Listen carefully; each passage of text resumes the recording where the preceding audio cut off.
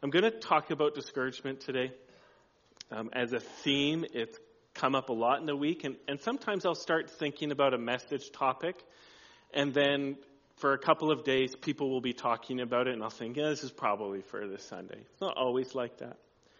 And I do just want to begin by wanting to be gracious. I know there is a whole spectrum of, disappointment through discouragement, through despair, to like feeling deadly terrible.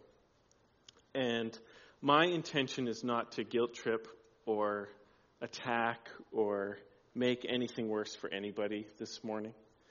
And so I just like to say that. And so if it seems like I'm coming after you or making it worse, it definitely isn't my intention.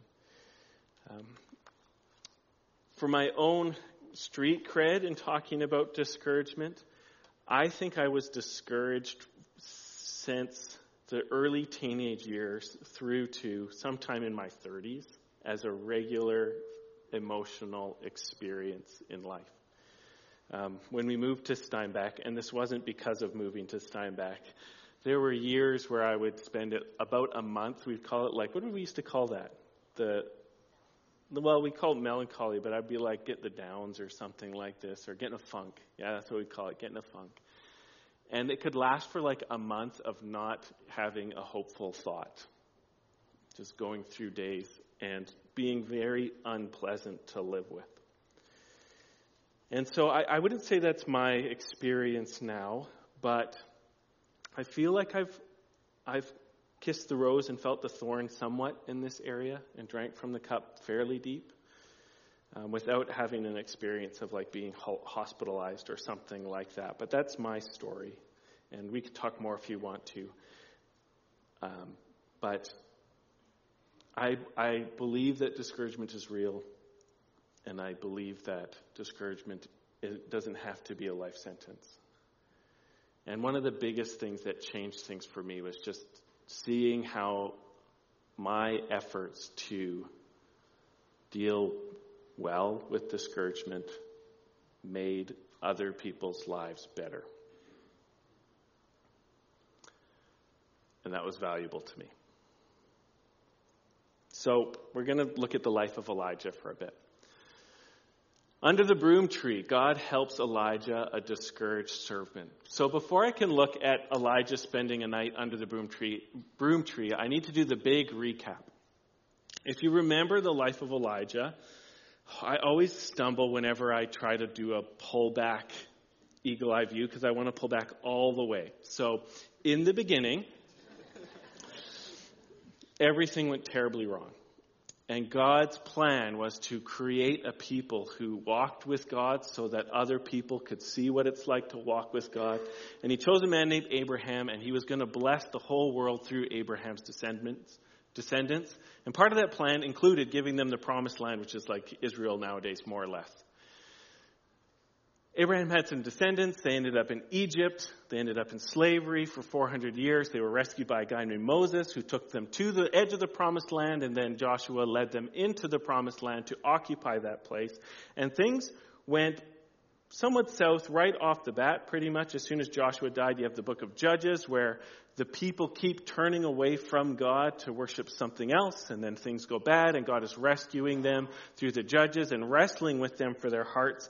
And finally, God does a big, good thing through this guy named David, who is anointed as king, and Israel has their best years under the reign of David, even though he has a significant moral failure right in the middle of it. And David's son is named Solomon. And Solomon is the wisest king who ever reigned and the richest king who ever reigned, but destroyed his reign by having too many wives who didn't believe in God, and his heart was turned away from the Lord. And so in response, God cut the nation of Israel in two, Judah with Benjamin inside in the south, and all the other tribes in the north. Are you tracking with me so far? The northern kingdom only had bad kings. Kings who could name the name of Yahweh, the Lord, but their hearts were never devoted to him. in the southern king to Judah, they pretty much went like good king, bad king, good king, bad king, good king, bad king, though none of the kings were as good as David, and eventually Judah itself was also destroyed and sent into exile. In the middle of the book of Kings, and I'm talking about the Bible book of Kings, God demonstrates that even when the kings are unbelieving rulers, he still reigns over his people by sending miracle-working prophets to go and rule and reign in his name. So that even the kings are like little toys to these miracle-working prophets, namely Elijah and then his sidekick, his disciple. Yeah, that's right. Like a sidekick who does better, where Robin is better than Batman. Elisha. So this is Elijah. He's a miracle-working prophet, and his ministry is to try to maintain the presence of God in northern Israel in an age of a wicked king. And if you remember, his ministry starts by declaring a 3-year famine over the land and then hightailing it out of there. And he just disappears while things get drier and drier and dire and dire. And then after the 3 years, God sends him back to go and fix things. And Elijah kind of has this great, awesome moment. He goes and he gathers together all the priests of Baal, which is like the competing religion of the day, which would be for us like a mix of like climate and wokeness all mixed together.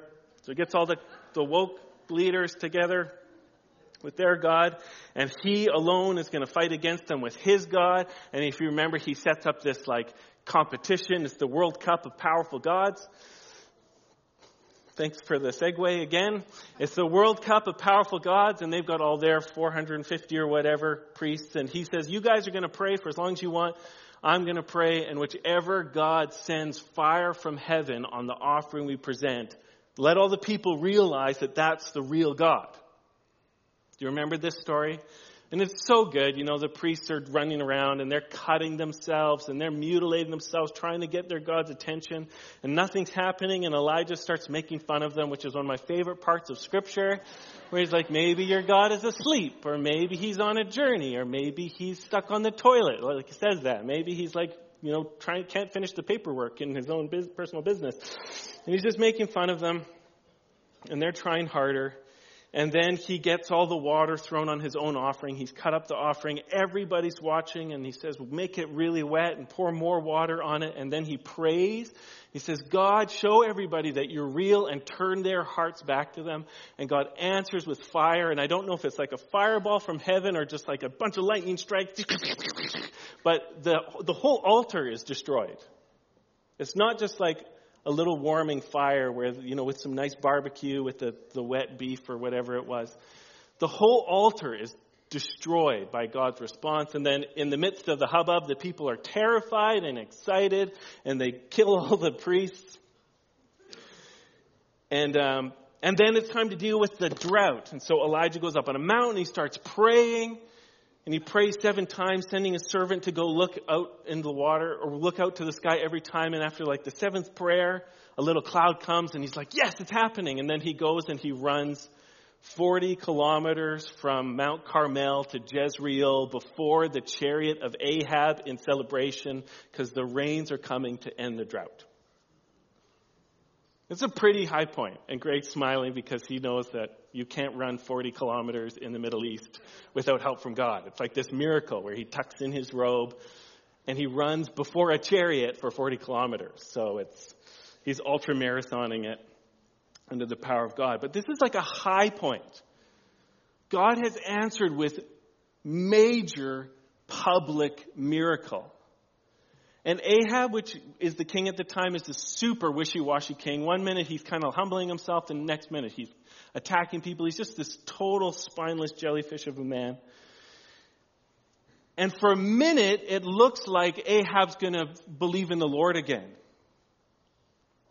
Because Ahab is bringing Elijah back to his house in celebration for the power of God being on display. Right? So it's this high point. That's the big recap. And then this happens. And Ahab told Jezebel, that's his wife, who is a princess from an unbelieving nation that he married. Ahab told Jezebel all that Elijah had done and how he had killed all the prophets with the sword. And these were Jezebel's prophets. Then Jezebel sent a messenger to Elijah saying, "So may the gods do to me and more also," which is how they said, "I swear." So I swear, if I do not may bad things happen to me if I don't make your life as the life of one of them by this time tomorrow. Then he was afraid, and he arose and he ran for his life and came to Beersheba, which belongs to Judah, and left his servant there. But he himself went a day's journey into the wilderness and came and sat down under a broom tree. And he asked that he might die, saying, "It is enough. Now, O Lord, take away my life, for I am no better than my fathers." And he lay down and slept under a broom tree. This is one discouraged person. In the space of 24 hours, going from calling down fire from heaven and rain from the clouds and running a marathon and a half in front of a chariot in great celebration to hiding out in the desert praying for death.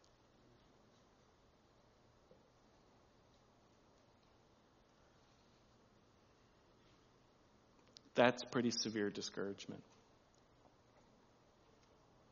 And he's not the only person in the Bible who's ever been so in a state of despair to pray that way. Even Moses himself, when everything went wrong in the desert after he led the people out of Egypt and they began to meet with the Lord, but then they had this terrible moment of making and worshiping the golden calf.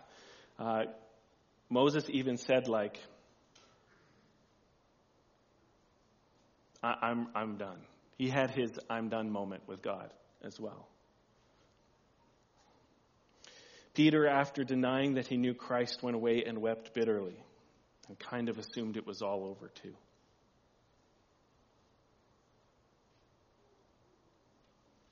Sarah had her moment when the barrenness was going on too long, and even though God had promised her a child, she just couldn't wait any longer and hooked up Abraham with her servant and had an Ishmael. And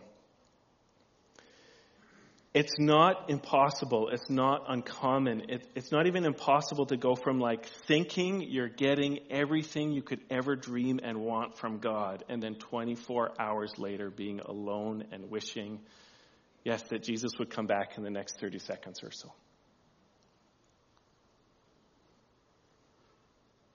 Kind of crazy, huh? It's kind of a good just reminder how emotionally fragile we can be sometimes.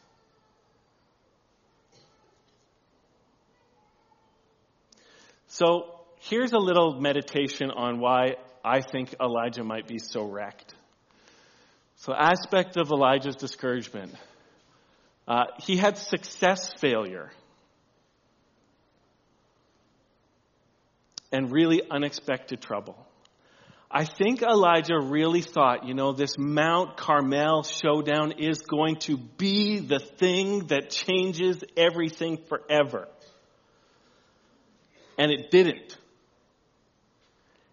And do you ever have that where you're just like, man, if this one thing would change, then I would be happy for the rest of my life?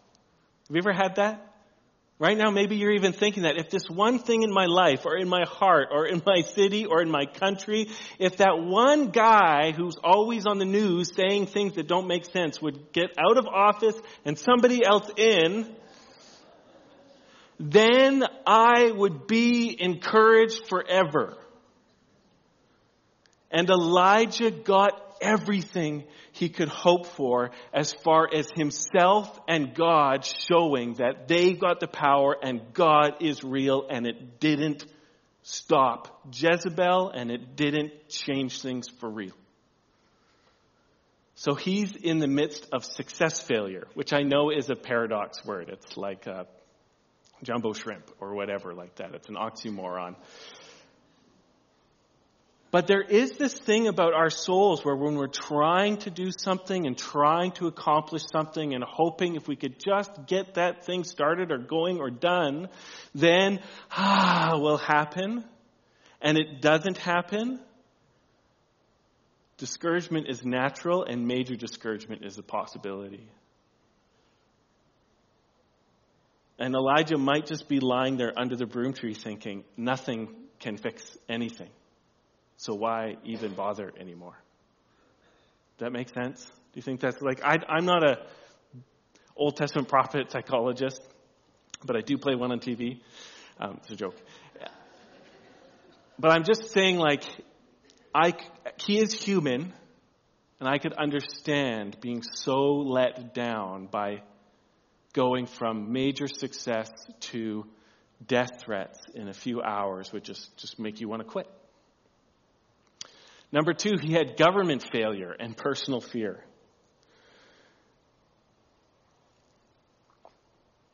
Elijah is an Israelite, and the Israelites all remembered the time when David, the man whose heart was after God, was reigning. And this was their desire, to have a king who loved God more than anybody else in the nation and acted like it.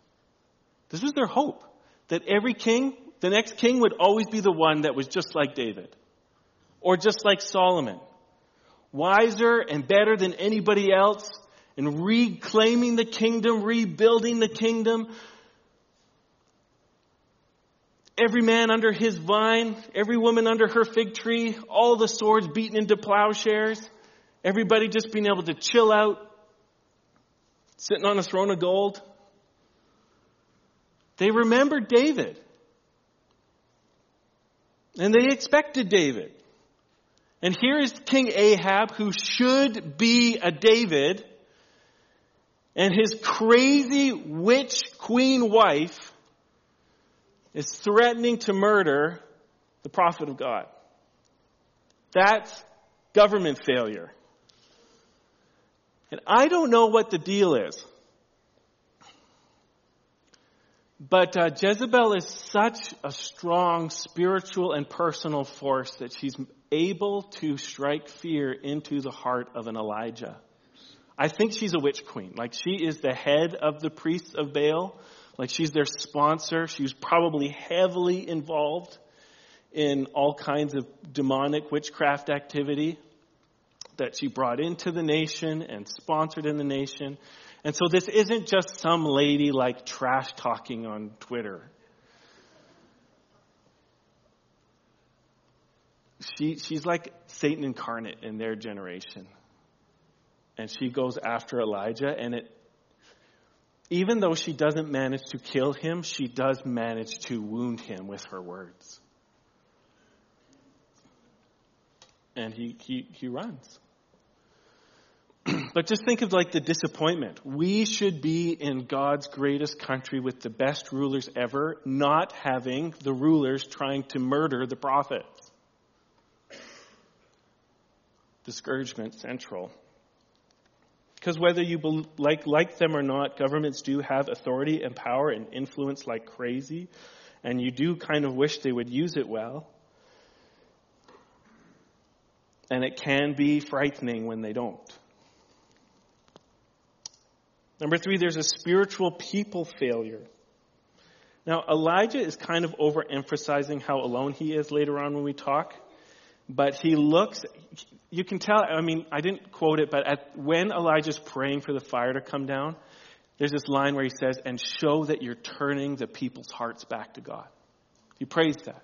God, when you send the fire, let it be a sign that there's going to be this great revival. And everyone's going to be like, what were we doing not worshiping God? And I'm going to get rid of all my idols and get rid of all my Baal worship. And I'm going to be a true blue worshiper of Yahweh forever. I'm going to pray and tithe and give and be at peace with my neighbor and, get all clean. And he's expecting a love for God revival to break out with the fire.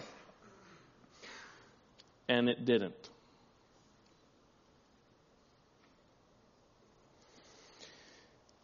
And even though there are other people believing in the Lord at this time that we kind of meet, that Elijah's not remembering, he is quite alone. And feeling spiritually lonely can be crazy discouraging. Not always outside of the will of God, though. Do you think God gives us times of spiritual loneliness to help us learn to rely on him? And then there's also a sense of personal failure. Elijah says here, I'm no better than my fathers. And I don't know exactly what he's thinking. Is it because he ran away? Is it because he couldn't bring about the revival? But he internalizes the failure of that generation, turns it into self-resentment or whatever, self-hatred or whatever it is. And he sees that he's overwhelmed by a feeling of personal failure. And he prays for death. That's deeply discouraged. I would like to say one thing about Elijah praying for death. We're in a time, and I'm not trying to overemphasize, but I do believe spiritually that the Canadian elites have made a deep commitment to salvation by death. We are witnessing the rise of death cult in Canada, where many of the real problems that people face, the government wants to present death as a reliable option for dealing with it, whether it's problem children or depression or long-term sickness. More and more, our culture is saying, well, why don't you just end your life as a solution to the pains of life, the regular troubles of life. And this is death cult, salvation by suicide or something like that. And I would just like to say, I hope gently, that it will never be God's will for you to end your life. God is the Lord of life, and he will always have a way out for you. And just as cultures embrace this stuff, the church, often in a desire to be kind and not hurt people's feelings, will make more room for saying, maybe it's okay sometimes, or maybe it's all right, or something like this. And I just want to say gently, it will never be God's will for you to end your own life. He's numbered your days. He's got a plan to help you in all of your days and to visit you and to get you through stuff all of your days. And without any judgment on anybody, I just want to say as well, there are some deceptions about the will to die because we think it's going to end pain, but there isn't a guarantee that it will. There are many people who are choosing medical assistance in death that are going to a worse reality than the one they're trying to escape right now. And even just socially, what it tends to do is it takes the pain I feel, amplifies it, and then spreads it to everybody I love, with a pain that really doesn't ever go away. It really hurts the people that love us when people choose to do that. And we just need to be honest about these things. But I will say again, it will never be the will of Jesus who loves you that you end your own life. He gives us a hope and a future and makes our lives count for good when we keep our eyes fixed on him. Okay? Is that all right? So let's see what God does next. This is not the end. Okay? So Elijah comes. I tucked in my long undershirt so I can do this. This sweater's a little bit shorter than some. God sees Elijah completely defeated and does not participate. This is not the end for Elijah. And behold, an angel touched him and said to him, "Arise and eat." And he looked, and behold, there was at his head a cake baked on hot stones and a jar of water. And he ate and drank and lay down, and the angel of the Lord came again a second time and touched him and said, "Arise and eat, for the journey is too great for you." And he arose and he ate and he drank, and he went in the strength of that food 40 days and 40 nights to Horeb, the mount of God. And that place, Horeb, is where God met with Moses and gave him the 10 Commandments. There he came to a cave and lodged in it. And behold, the word of the Lord came to him, and he said to him, "What are you doing here, Elijah?" And he said, "I have been very jealous for the Lord, the God of hosts, for the people of Israel have forsaken your covenant, thrown down your altars, and killed your prophets with the sword. And I, even I only, am left, and they seek my life to take it away."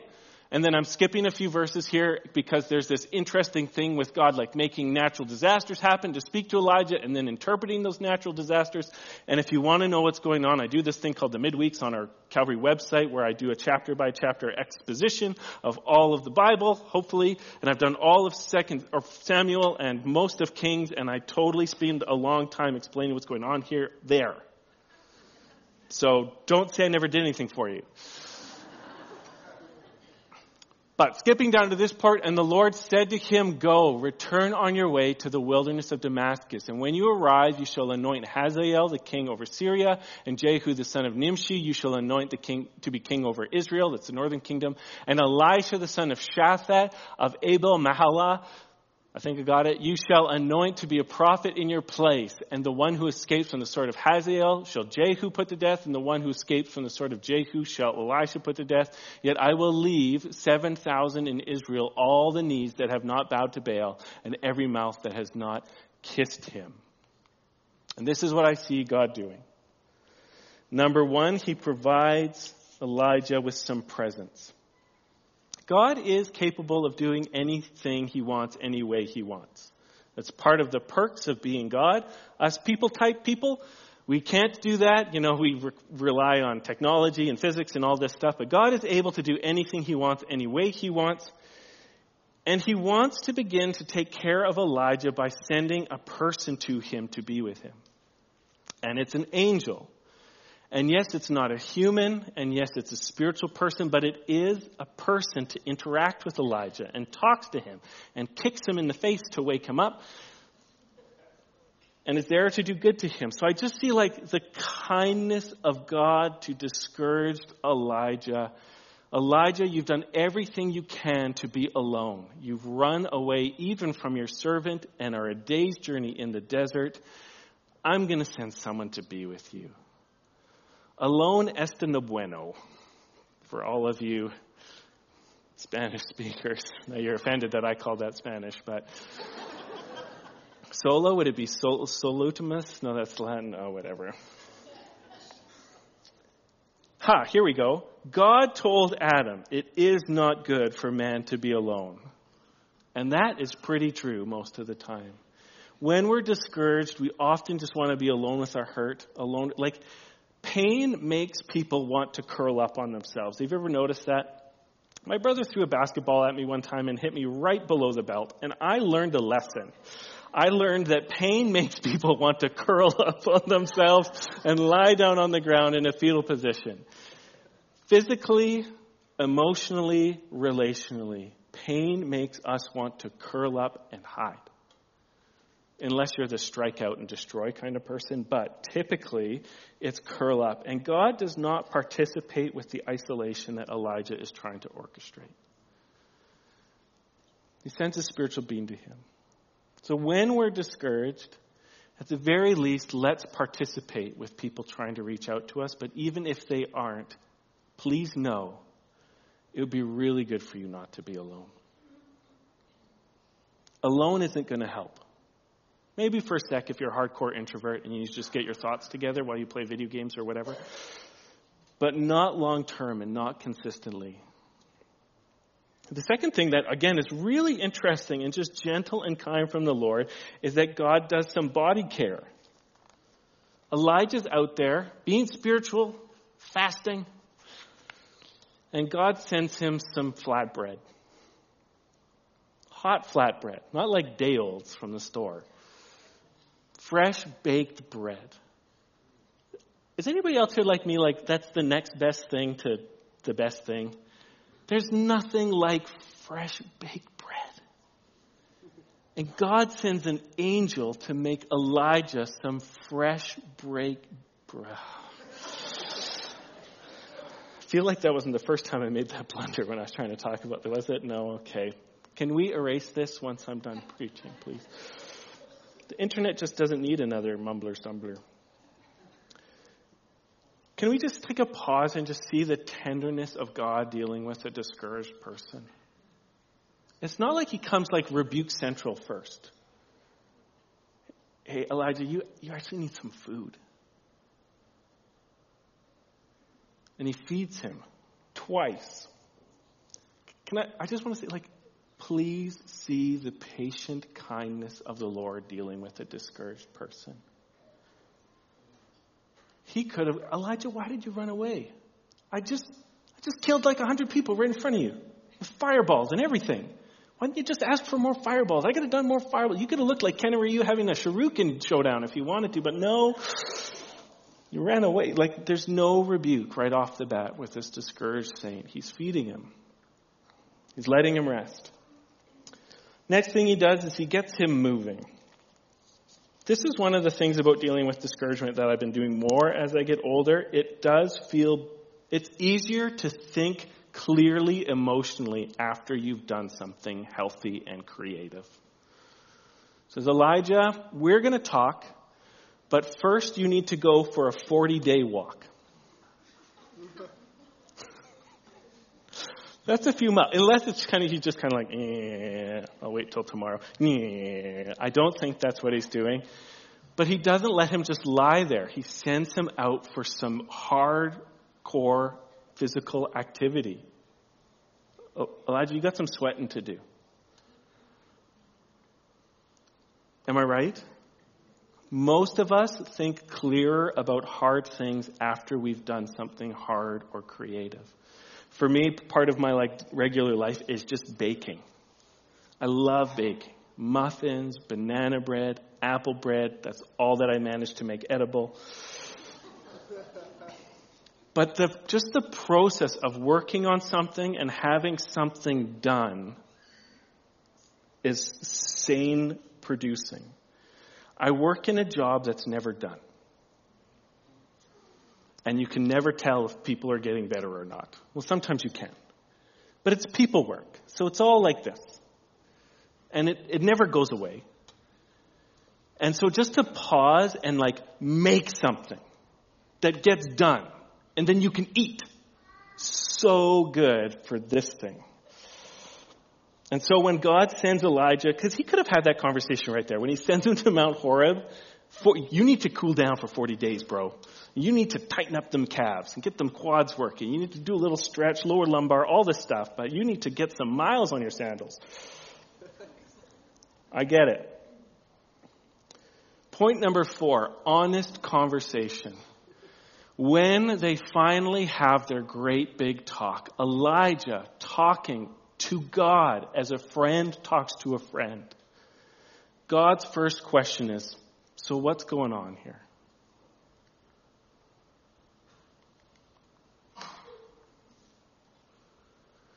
So what are you doing here, Elijah? And Elijah gets to just do this. Blah. All the problems, all the things, all the gross, all the disappointment, gets it out of his heart through his mouth unto the Lord. So much discouragement. I'm not a professional here, and I believe in chemicals and all this stuff, but so much depression and discouragement is simply you're not talking to the right person. Secret thoughts, secret problems, secret pains from the past, secret disappointments, not talking is soul poison.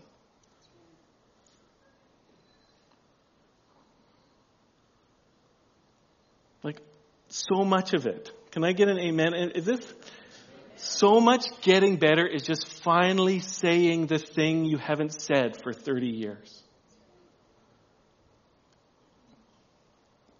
Or less or more, whatever. Okay, thank you. It doesn't have to be 30 years. It doesn't need to take 30 years. And God does this awesome counseling session. Elijah, get it out. And he just gets it all out. My people stink, and they're trying to kill me, and I did my best, and blah, blah, blah, and it all threw up, and blah, blah, blah, and he just goes for it.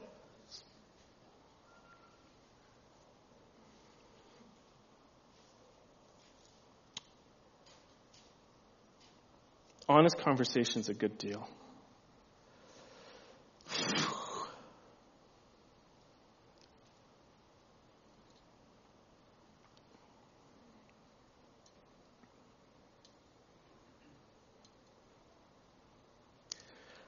I don't know this for sure, but I would guess, I would wager money, like an entire toonie.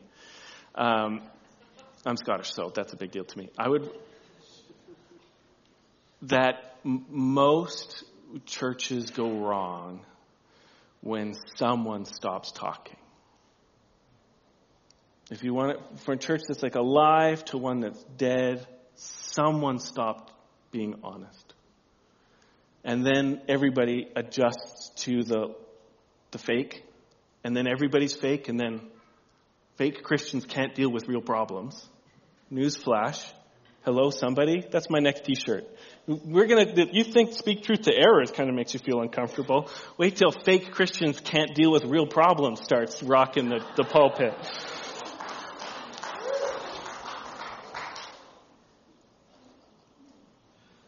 But look at the kindness of God. He meets him. He feeds him. He moves him. He listens to him. And then he responds. He gives him this holy word. And you know what? If you said this, again, I'm doing these awesome generalizations. Trouble is for faith for believers. Trouble is for drawing us back to the holy word of God to meet it with a need we never had before so that we could believe it with a faith we never had before and move in it in a power we never had before. That's what trouble is for in our lives. To bring us to the word so that we believe it with more power and be more useful to God until he puts a shovelful of dirt in our face.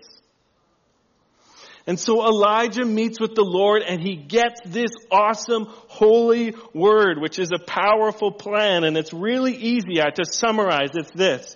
They think they beat my one prophet. I'm going to send against them 3 in your place.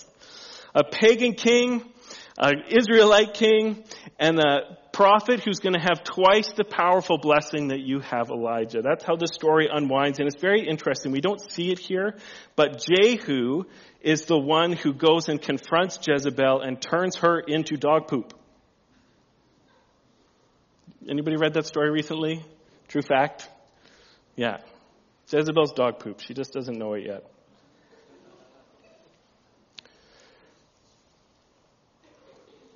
But do you see how the discouragement when Elijah meets with the Lord and says yes to it gets turned into God's next wave? Man, I'm feeling hungry. I'm feeling a little discouraged right now. I could use some food. Jackie, can you help me out here? Oh, wow. Awesome lady. You guys are going to help me out with something here because I'm going to try to prove a point about saying yes to like hardships for the sake of God. Okay, so I have got here 2 hamburgers, okay? I was about to say they're real hamburgers, but you know where they're from, so. I've got 2 hamburgers here. I'm going to eat one of them, okay? That's funny. I bought them yesterday because you can't get them in the morning, so I know. These things don't go bad. No. Well, they start out how they start out. We don't judge here at Calvary Chapel. But, if you put this on a shelf, 50 years later, it'll look way better than me. But anyhow, this burger here is going to stay the same. All right? You tracking with me so far? You are going to help me make some adjustments to this burger. And then afterwards, you're going to help me choose which burger I'm going to eat. Are you with me so far? So I'm going to eat one. It would seem like such a good idea until now. I've got 2 burgers. I'm going to eat one. This one I'm not doing anything to. You're going to help me with the other one, okay? Woo! Sermon regret. The struggle is real. Okay, so I've got some Frank's Red Hot here. And I've got some pickled jalapenos here, okay? You with me so far? Okay. Wow, this is not feeling quite as floppy as it used to. Hey, we're going to get through this together, sister. Don't quit on me now, you know? If I survive this, you're going to survive this. We'll be okay. Okay. So does anybody want me to put a little hot sauce on this patty? Okay. Say when. Okay. Say when. Do you see there are drips coming out, so I'm not faking nobody. Okay, so that's quite a bit. I'm already sweating a little bit. Should I put on a bit more? Okay, I know where you live, brother, but okay, here we go. Okay. Okay, should I put on a little bit more? Okay, I got at least one. Lynn. Not Lynn. Okay, here we go. So now it's a bit more hot sauce than bun right now. Okay, I'll be okay. That's what they all say. You'll be fine. It'll be great for ratings. Okay. Okay, so I've got 5 pickled jalapenos here. How many should I put on here, okay? Okay, we're going to do this democratically. So, who says 1? Who says 2? You just need to shout out. Who says 3? Okay, thank you. I heard two voices. Who says 4? Okay, who says 5? I should put all of them on there. They have no idea. They're playing right into my hands. Yeah, they're being evenly distributed. Don't you worry about me. Okay. No, you don't need no 911. Okay, so I've got the hot burger and the regular burger. Who wants me to eat the regular burger? Okay, thank you. For 5 short seconds, Pastor Rob felt loved. Who wants me to eat the spicy burger? Okay. See, I'm here to serve, so here we go. Water? Yeah, maybe you should bring my water bottle up here. Oh, man. That's cold. Whoa. Yeah, but it's bringing back so many childhood memories right now. Oh, man.